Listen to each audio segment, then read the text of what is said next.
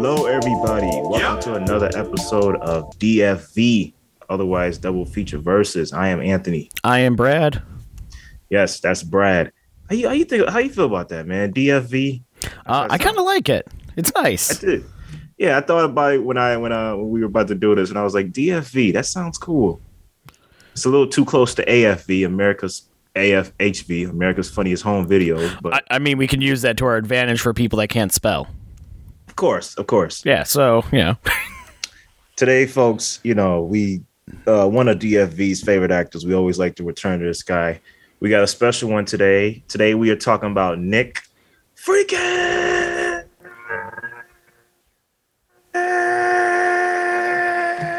Cage. And today we got The Unbearable Weight of Massive Talent versus Prisoners of the Ghostland. I'm excited for this one, man. Yeah, this was a very good episode. When it came it's not even over yet. He says this is a very good episode. This was a very good episode. It's not over yet. This is a very good set of movies for this episode. For sure. Because we have Prisoners of the Ghostland, which was Nick Cage's movie of 2021. Mm-hmm. And that movie we'll get into. And then we have the movie that we have personally been waiting for since it was announced, The Unbearable Weight of Massive Talent, which is basically a love letter to all Nick Cage fans. Everything that is caginess, this is a love letter to. Yes, absolutely. If Brad and I had the free time enough or the verve to write a love letter to Nick Cage, we would have wrote a screenplay similar to this. Yeah, this is our love letter to Nick Cage. Just somebody else wrote it for us. This review of a love letter to Nick Cage is our love letter to Nick Cage. Yes. that's what it is. All right, man. Before we jump into it, you seen any movies lately? Aside from these ones, I have started the new season of Better Call Saul. Good stuff. Oh, absolutely. It's holding up.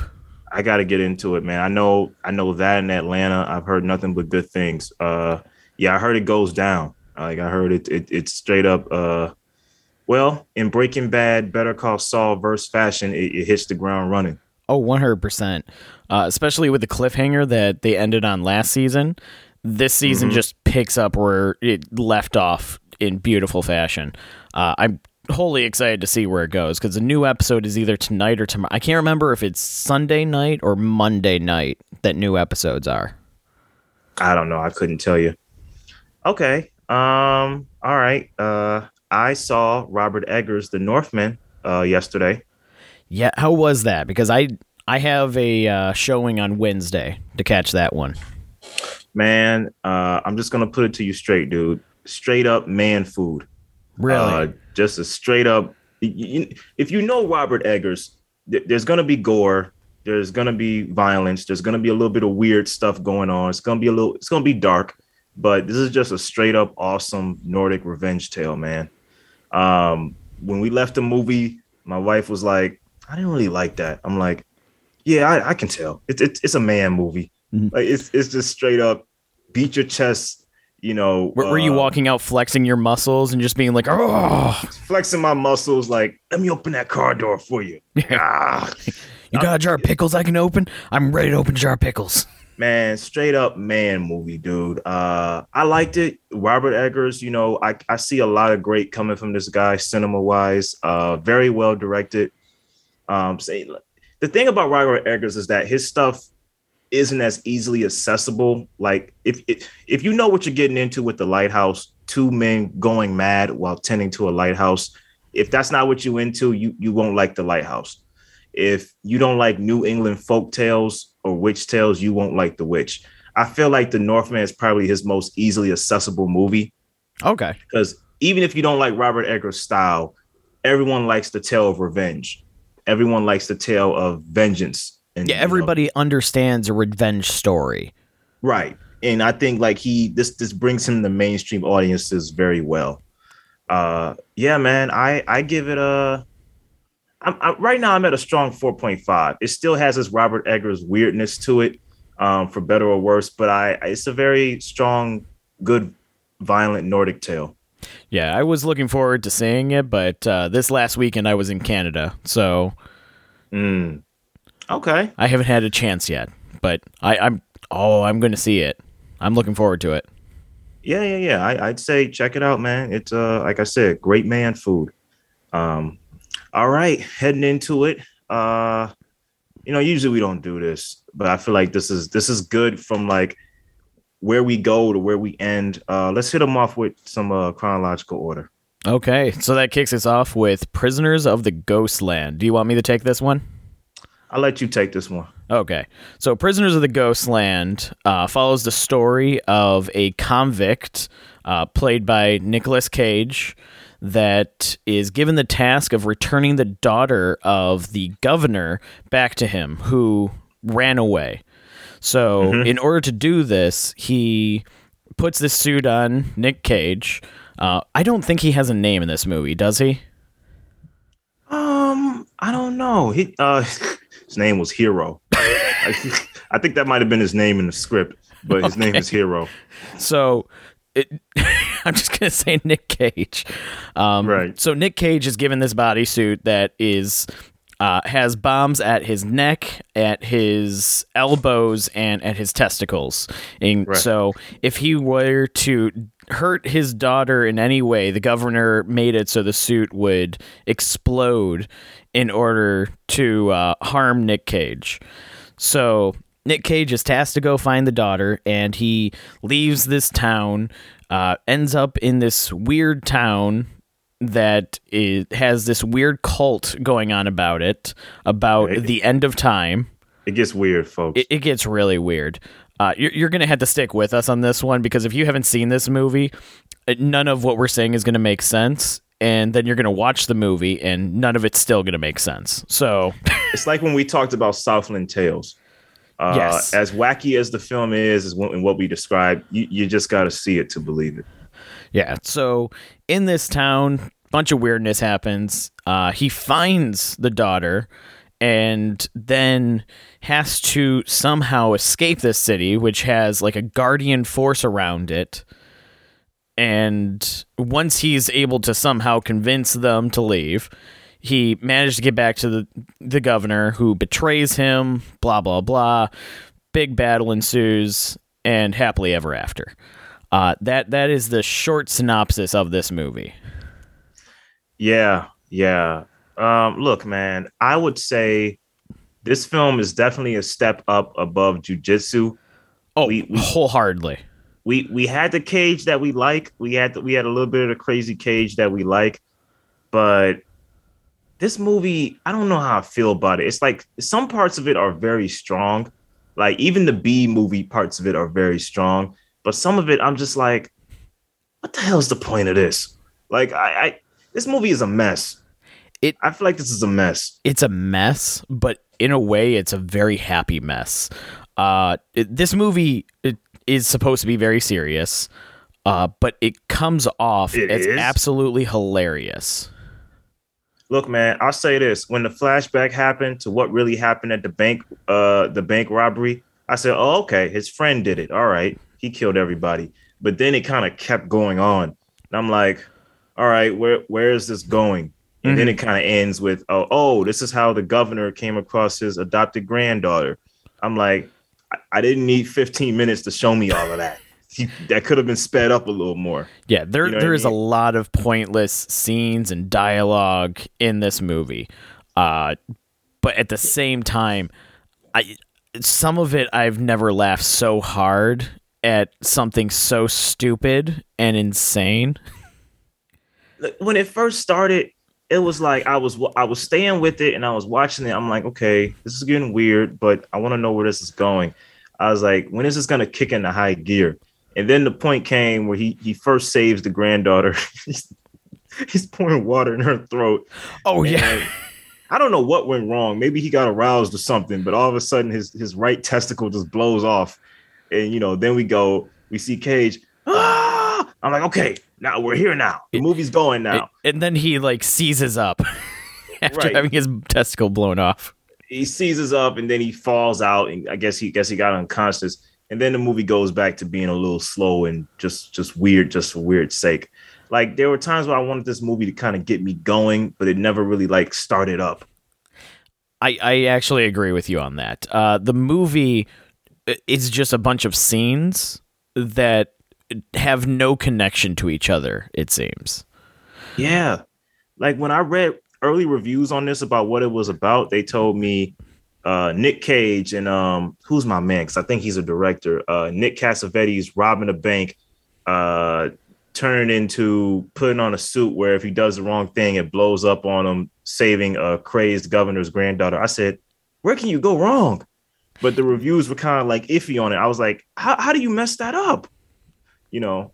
Yeah, the plot alone is very Nick Cage. If you were to like put this on, the synopsis of this movie down, it's like, yeah, this sounds like something that Nick Cage would say yes to immediately. Right. No question asked. The plot draws you in, but the plot is kind of just made at its basis level. I'll say this. I will say this. I give this film effort-wise an A for its imagination. Because I like the way these sets are built out. I like the way these sets are built out. As weird as the Ghostland is, I like the way it's planned out from a visual aspect. It's just the execution that kind of makes me, right. There's a lot of cool concepts in here. A lot of things that are like, oh, that's interesting, but none of it is explained. Like the people that are holding down the time on the clock because they don't want the end of time to come. Right. It's an interesting concept, but it's not really explained. It's not explained. It's not executed.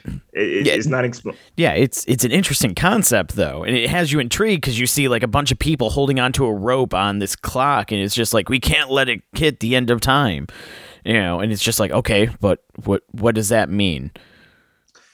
Yeah. And when he reunites with Psycho, and Psycho is, a zombie now, and then he spreads out his arms. Nuclear zombie. Right, a nuclear zombie, and he spreads out his arms, and this big nuclear blast happens. I'm like, what is going on? Yeah, it makes no sense. Also, it makes no sense why he forgave him like almost instantly. Because Nick Cage basically goes up to him and goes, "We don't kill kids." And he's like, "I'm sorry, man. It's all misunderstanding. Let me just throw this nuke behind me real quick, and we all good now." Yeah, like I didn't mean it, man. My bad. Yeah. Run off into the sunset. Like, come on, man. But at the same time, Nick Cage is turned on the full time of this movie, and I love it. You know what? It was off and on to me, Brad. I even think Nick Cage was kind of like just like, all right, let me do this movie and see where this goes. Like some scenes, I'm not gonna say phoning it in.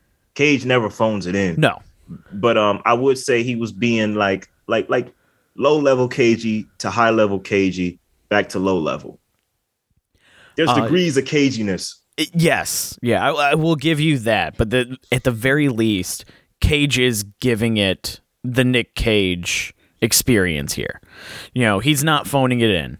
He's not kind of pulling a I don't want to say Bruce Willis anymore, but that's like the one that everybody always uses the example for phoning it in.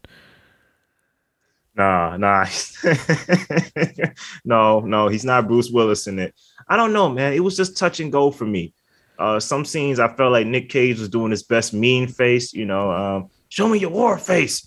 And in some scenes I'm like, okay, he's back now. He's being Cage. But then it just went back to one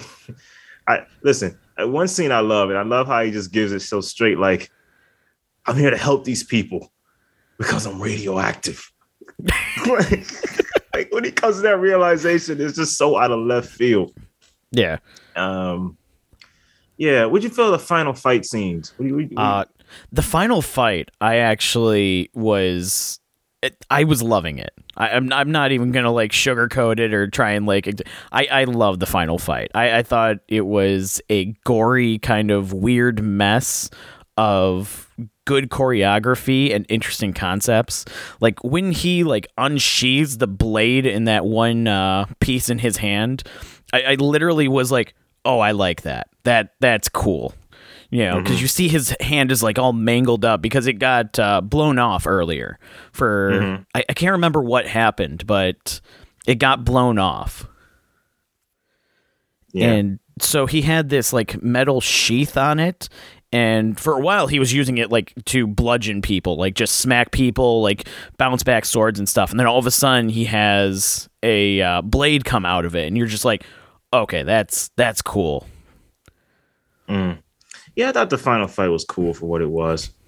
Yeah, I'm not going to say it was like the best fight scene in history or anything like that, but it was entertaining, especially given the dialogue dump we got like just prior to it, where you're practically falling asleep. Yeah, the scenes with the governor, and I know Bill Moseley is a B movie favorite. I don't know, man. Those scenes made me sleepy. I'm like, okay, this guy, the governor, is not even like a huge, like, compelling villain to me. Right. You know, he's got the Southern drawl and the Texas hat, the Texas cowboy hat, which is cool, but it's like, let's get to the point. Hey, this film needs more Cage. Yes. But the scenes that are full Cage are absolutely wonderful. The scene of him like getting in the car, driving in a quick circle, and then getting out and just grabbing a bike and running off with it is absolutely fantastic, and I love it. It's typical Cage, man. Well, it's even made better by the dialogue after that, where you have somebody go, "He's such a badass." Right. And then my man comes in, drives the car to him, and I think Cage says, "Oh, well, I guess there's no time." Yeah, and time is of the essence. Right, then he just gets in the car and then just drives. This movie is so ridiculous. Yeah, man, I don't know. This movie was really touch and go to me. I gotta say, if it came down to it, I give it a 2.7. This one's like a 2.5 for me. I love the campiness of it, but the giant dialogue draws, you know, there's a lot I love about this movie, which is why it gets that 2.5. Yeah. But man, is this a hard movie to watch, and I have no intention of watching it again. Yeah, I'm gonna file this in a way for the okay, I've watched this film at least once in my life. I don't need to watch it again. Yeah. Yes, I gave it the 0.7 for its imagination. I think it is a creative B movie film, but it still kind of operates like a C movie. Very much, yeah. Yeah. All right. Let's get into the meat and potatoes. You ready? Oh, I have been ready for this one since I saw this like 2 weeks ago. That I just got back from seeing this like not an hour before we started, man. Oh, beautiful. And I saw this, like I watched Prisoners of the Ghostland to kind of pass time, and then I drove straight to the theaters to see this. The Unbearable Weight of Massive Talent. All right, folks. So in this one, we got a film by Tom Gormican, which is this his debut? I wonder if this is debut. He wasn't a known director before this. I know that because when Cage got the script, he thought it was a joke. He didn't think that it was an actual thing somebody wanted to do. That leads to a joke in the movie too. Yes. So basically, this film is about Nicolas Cage playing a fictionalized version of himself. You know, he's in debt. He owes. He's divorced. You know, has a daughter that he doesn't really connect with, and he's trying really hard to get that next big movie role. He's always treated acting like a job to pay off debts and stuff like that. But he has who I feel is like one of the best characters in the movie. He has his alter ego, Nikki. Is it Nikki? Nikki Cage. Nikki Cage, who is a younger version of him. Think around Wild at Heart era. And he always tells him like, you're not a movie star. Like you're, what do he say? You're not an actor. You're a movie star. You're Nick freaking Cage. Right. And Nicolas Cage is like, it's a job to me. You know, it's just a job. And he's like, no, you need to be a movie star. So he's dealing with all of this. No one's really calling him back. This movie, and I love how the scene is shown right before the title comes up. He meets with a director who he's talking to him about a role, and Nicholas is trying not to be so how you call it? He's not trying to be desperate, but he's like, hey, hey, this role really could do a lot for me. Maybe I could read it. And the director is like, this script, it's calling me. I need to be a part of this. Yeah, the director is like, dude, I wouldn't ask you to read anything. You're Nicolas Cage. He says, no, of course I wouldn't read, but I can read it for you. Yeah. So the guy about to leave. He shuts the guy's car door open. He says, I'm good. I'm just gonna read it for you real quick. And he delivers the line in a perfect Nicolas Cage way. And you just see the director go, wow. And then the title just comes up. I love that scene, man, because I don't know what the role was, but whatever it was, Nicolas Cage, like always, gave his all. Right. Yeah, in the perfect, most unironic way, Nicolas Cage gave the best Nicolas Cage performance as Nicolas Cage. In that one scene. But anyway, this film is basically about him. He's kind of at the end of his rope. His agent, played by Neil Patrick Harris, says, hey, look, there's a guy overseas, and where are they at? I don't know if they say exactly where they are. Yeah, they don't say where he is. Anyway, he offers Cage, $1 million to come hang out with him. His name is Javi, and he's like, they tell Cage, oh, he's a billionaire playboy. He has his own island. He wants you to come over there for $1 million, and he wants to, just hang out with you. So Nicholas, he wants you to attend his birthday party. He just wants to have like a celebrity he loves attend his birthday party. There you go. So Nicholas, at the end of his rope, his ex-wife telling him to get his stuff together. His daughter is just as detached from him as ever. He says, dude, I'll just take the role. I'll just take the birthday party gig. So he arrives there. Little does he know, Ike Barinholtz and Tiffany Haddish, who are two CIA agents, they take Cage and say, hey, the guy you're staying with, he's a very dangerous man. And he's kidnapped the daughter of a president of I forgot what nation. Yeah. But basically he has a little girl hostage.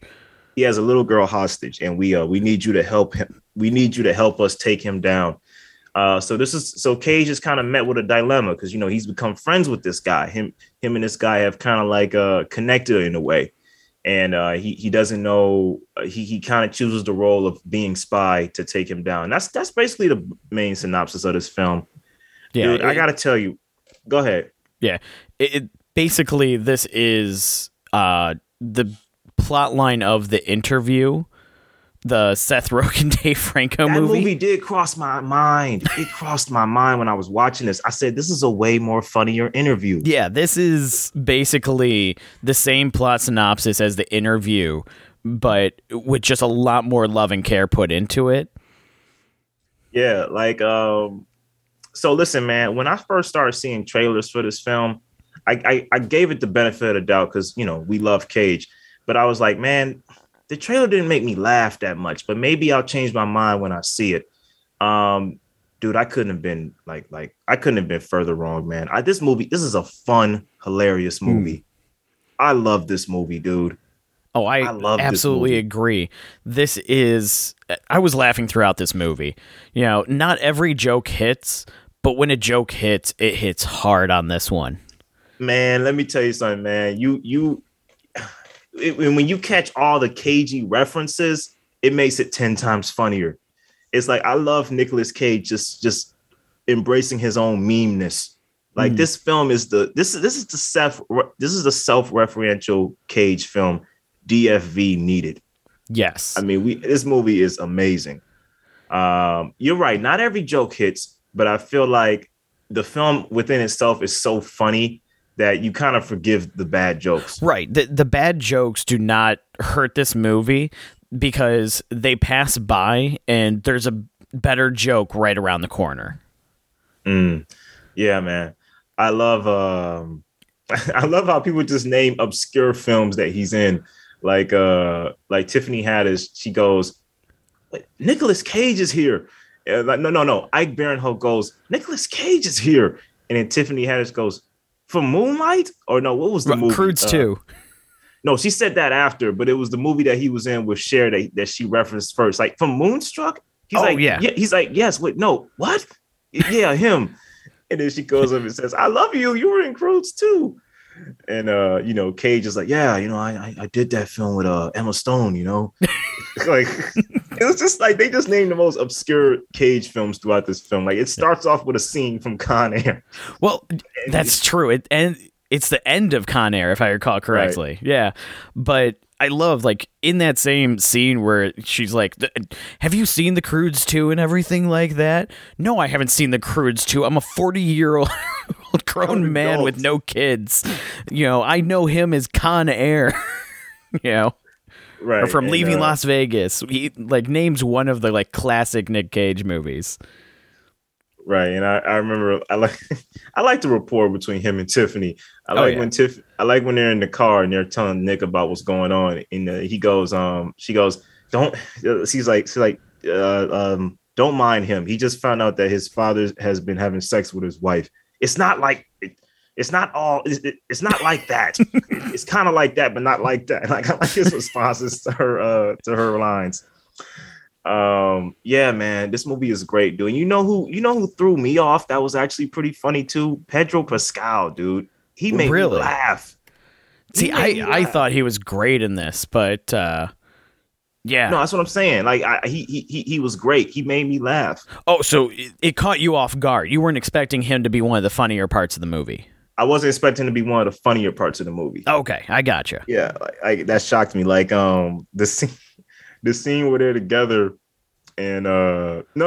Before that, I like his facial expressions. Like when he first walks up to Cage by the pool, and you can see him trying to act cool. Like, oh yeah, he lays right next to him, and he goes, "Hey, what?" And then Cage says, "I didn't say anything." Oh, okay. Oh yeah. Okay, right.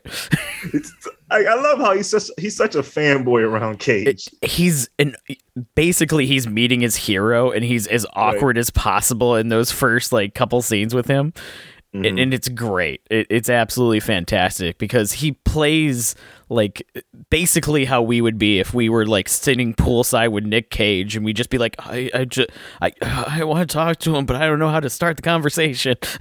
Right. And I love how when they first wake him up in the morning, and Cage has jet lag, so he doesn't feel like doing anything. They're on the cliff, and he's like, man, like I just want you to just like be your Cage self and just help me like with these like with different scenarios. So he's like, there's some people following us, and they're gonna follow us off this cliff.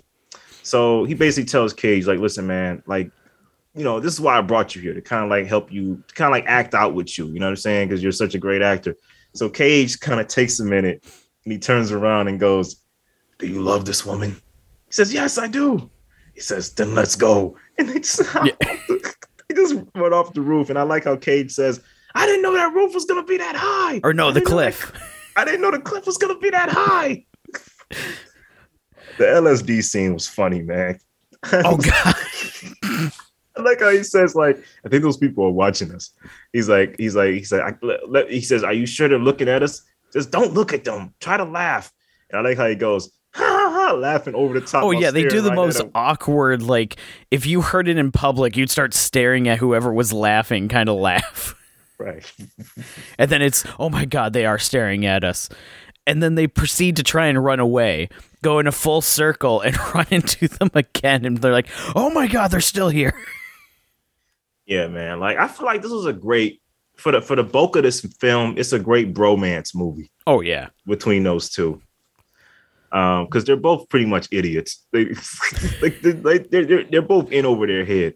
Oh, absolutely. And it's a great, like, mocking of the movie while it's doing, like, it has meta humor with how they're in the movie, they're writing a movie and they're describing things that they're actually doing as like, oh man, we should have this scene in the movie where the two people take drugs and they, think that something's going on that it really isn't. And then they try and run away. And in process, they, end up damaging a bunch of stuff. The screenplay they're coming up with is the movie, like you said. Yeah. And he goes, the CIA goes, look, you need to convince them that, we need to find out where the little girl is. And then he goes, yeah, and there's a kidnapping too. And he says, like, you're taking this away from what the movie is. Like, or no, before that, Nick Cage even tells them, how am I supposed to do that? I don't know. Like, make it so the movie has a kidnapping. So you got to act out where that could happen. He was like, that doesn't fit in this movie. That would be a completely tonal shift to what we're making here. Like, he has the integrity that this is a real movie he's making with Javi, that he doesn't want to ruin it, but he does. And Javi literally says the exact same to him, like, but that's a complete tonal shift from what we're doing here. That wouldn't fit into the story that we're making whatsoever. Right. And I love how when it comes down to the twist that, of course, Javi doesn't have the kids. The kid, his cousin does. And I like how he takes Nick Cage out, to kill him, so to speak. And they both point the guns at each other. Nick takes his face off character's guns. Okay, yeah, so we have to go back to explain this one. Javi has an entire collection of Nick Cage memorabilia from basically every Nick Cage movie. He has like the chainsaw from Mandy. He has the guns from Face Off. He has one of those like face pillows that when you like put your hand over and like it changes the like beads on it to like make a face of Nick Cage. A bunch of other stuff. There's a list of all the stuff that's in that room, and I can't remember all of it right now. I think there's like a torch from National Treasure in there.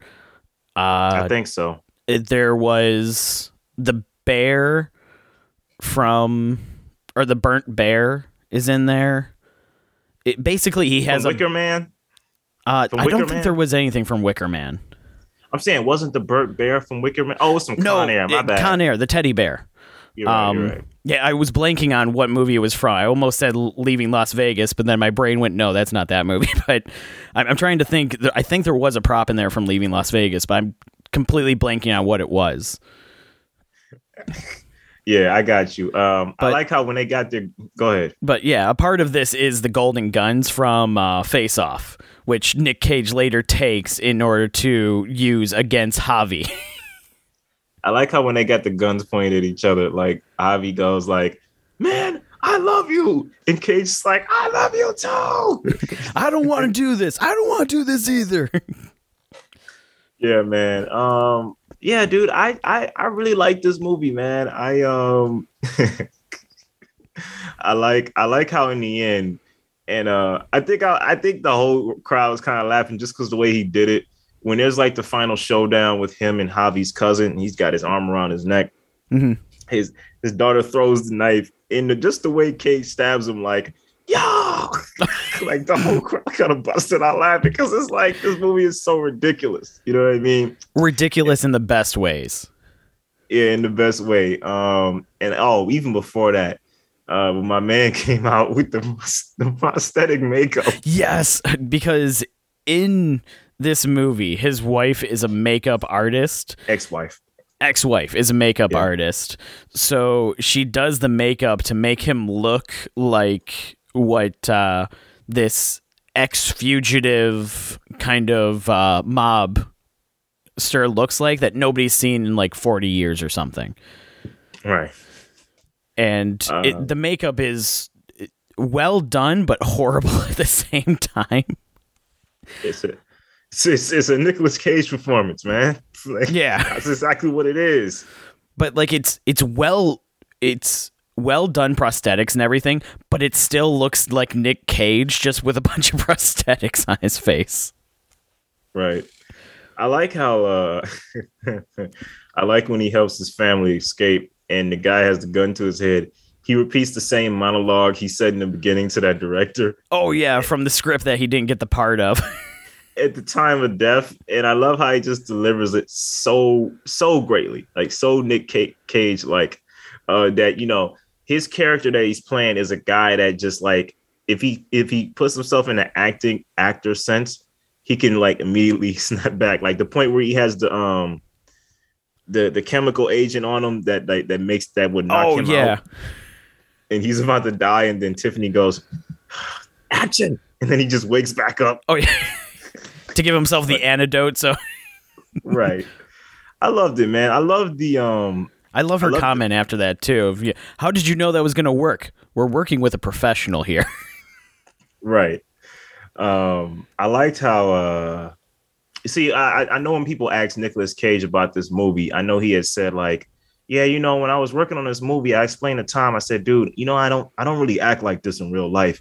And Tom says, dude, I know, but it just works for the movie. So Nick Cage says, him being a professional, he's like, all right, whatever you want, Tom. I'll do whatever you want. And I like how there was another interview. I don't know if it was on Reddit or something, but they asked Nicolas Cage, what's the hardest role you've ever done? He says, I think playing myself. And then somebody commented, Nick Cage just said the hardest role he ever played was Nick Cage. Let that sink in for a second. Right. You know what I'm saying? Yeah, because his full comment was something along the lines of, you know, it's hard playing the actor of Nick Cage while keeping the image of Nick Cage from being Nick Cage. Which makes sense if you read it in his Cage voice. Right. It's hard playing the actor of Nick Cage while keeping it from being the image of Nick Cage. That makes sense. Right. You say it with Cage conviction, and it makes sense. It's great. I absolutely love it. And let's give a quick shout out here. You know, he paid his bill. You know, he paid his debts off. Did he? He's debt free now. Oh, nice. Yeah. I mean, hopefully we still get to see some, you know, great bad Cage films, but he's debt free now. He now that he's debt free, hopefully it means that he can just keep going all in on movies and not worrying about, you know, what the outcome will be. Not worrying about stuff he's got to pay for. Yeah. I think I'm wrapped up. You got any more other key moments you want to? How'd you like Neil Patrick Harris? Oh, I thought Neil Patrick Harris was hilarious in this one. The scene when they're in the salon, or not the salon, the massage parlor. Right. And they're being like whacked with the, I can't remember what kind of leaves those are, but they're like very stiff leaves. So they hurt when you get hit with them. And Neil Patrick Harris is like, yeah, it's the feel good of like the pain. It just makes you, oh yeah. And Nick Cage is just in pure pain and just, oh. It helps with your rotation or something like that. Helps with the blood flow. I like how he calls him back and says, hey, man, about that birthday party. Yeah, you know what? That was depressing. I don't even know why I asked you to do that. I'm sorry about bringing that up, man. He says, no, I'll do it. This is going to be the best thing ever, man. Yeah. I'm happy for you. This is the best thing that can possibly happen. This is a great opportunity for you. I mean, let's get this ball rolling. Yeah, I liked him. I like Sharon Horgan too as his ex-wife. I've seen her in a lot of stuff. She was pretty funny. His daughter was good. Yeah. Oh, have you seen Paddington 2? I have, and you know what, man? I agree with Javi. That really is a great movie. It is have a great movie. It? Oh yeah, Paddington 2 is great. Like when I saw the first one, I was initially, because my wife wanted to watch it, I was like, Paddington? Isn't that old cartoon? She says, no, it'll be a good movie. And I was like, you know what? That was actually a charming film. So we went to the movies to see Paddington 2, and I was like, man, that ending when his aunt shows up, man, that almost brought a tear to my eye. Yeah, Paddington it doesn't deserve to be as good as it is. And then Paddington 2 had huge shoes to fill because Paddington was so good, but it still knocked it out of the park somehow. And I love that they brought that up in this movie. Even at the end when, you know, he's back with his family and he's trying to actually connect with them. It's like, well, what movie do you want to watch? Have you ever heard of this movie, Paddington 2? And just you see the smile on Nick Cage when she says that. Because that was Javi's favorite movie after like pressing him for like so long, or his third favorite movie. Because the first one was Face Off. The second one was The Cabinet of Dr. Caligari that Cage loves. Right. The same movie that Cage loves. And then he was pressing him on like, what's the third favorite movie? And it's like, Paddington 2. Paddington 2? Really? Have you never seen it? And then the next scene is them watching and just crying for the ending. I mean, it really is that good of a movie. It is. It should not be that good. No, not at all. It doesn't deserve it. I love that they threw that joke in this movie because I hope it means more people will be like, well, is Paddington 2 actually that good? It is. And you don't even have to watch the first one to like it, to be honest. It's pretty good standalone. Yeah. I love how in the end, before I get to the final shot, I like how, he has the belt on after the premiere in their home, and he has the tarantula on it. I was talking to my who's he saying my agent or my tailor. My tailor. I was talking to my tailor. He says, "Oh, let's put some bees on it." I said, "Not the bees." Yeah, dude. There was like people that were rolling in the audience, but you could tell it was people that caught the joke. Mm-hmm. Like people who've seen The Wicker Man. Some people were kind of like, "Huh? What's that?" Like there are a lot of Cage references in this movie that are funny. Oh, but yeah. I like how he said, "Not the bees," but I like how when the camera pans up and you hear his alter ego say, "I'm Nick freaking Cage." Mm-hmm. You see the poster of The Unbearable Weight of Massive Talent in the background. Oh, I didn't catch that. Yeah, you see it like on a billboard, and I'm like, man, if that's not art imitating life, because you can probably picture in LA right now, the poster of this movie is on some billboard like it was at the end of this movie. Oh, yeah. Yeah, like this is I gotta say, man, this is another great notch in the Cage Renaissance, or the Cage Renaissance, so to speak. I give this I say this is a strong 4.5. I happily agree. 4.5 on this one. I don't know what it would take for this to get over that 5 threshold, but I just don't. It's not a perfect 5 out of 5, but it is a strong 4.5. It's great for what it is. It's still kind of like a comedy, but it's a great comedy for what it is. You know, it is a little predictable for what you're getting. It's predictable. Some jokes don't hit as hard as they should, like you said. But it works. The whole thing works. Oh, absolutely. And the chemistry between Cage and Pascal works. You know, the thing about Cage having a redemption story works.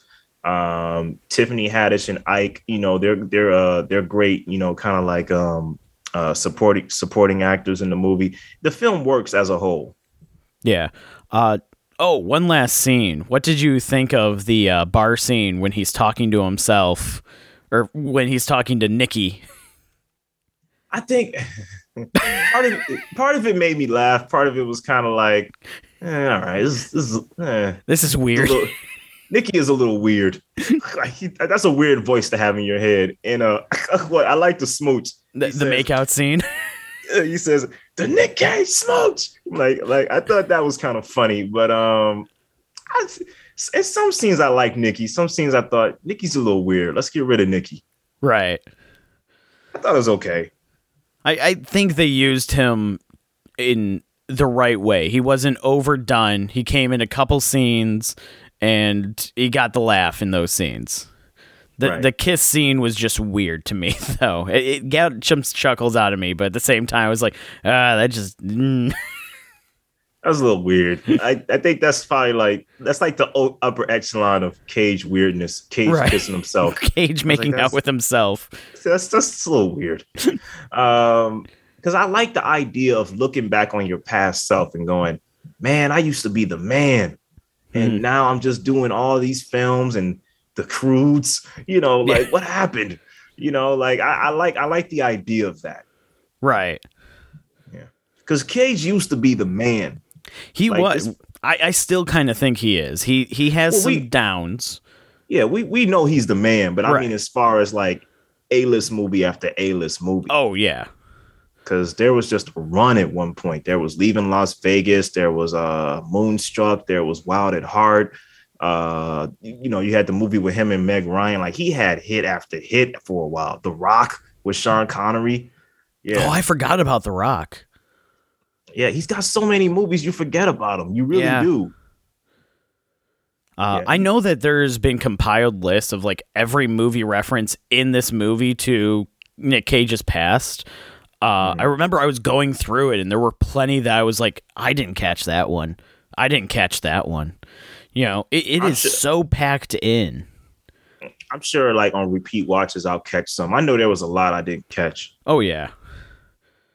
But sure. I think it goes without saying. The Unbearable Weight of Massive Talent beats out Prisoners of the Ghostland. Dude, I needed this movie because when I got done with Ghostland, I said, all right, that was kind of run-of-the-mill Cage film. Let me see if the Massive Talent is better. And I just walked out with all smiles, man. Oh, yeah. Like way better. Like I didn't regret seeing it. Yeah.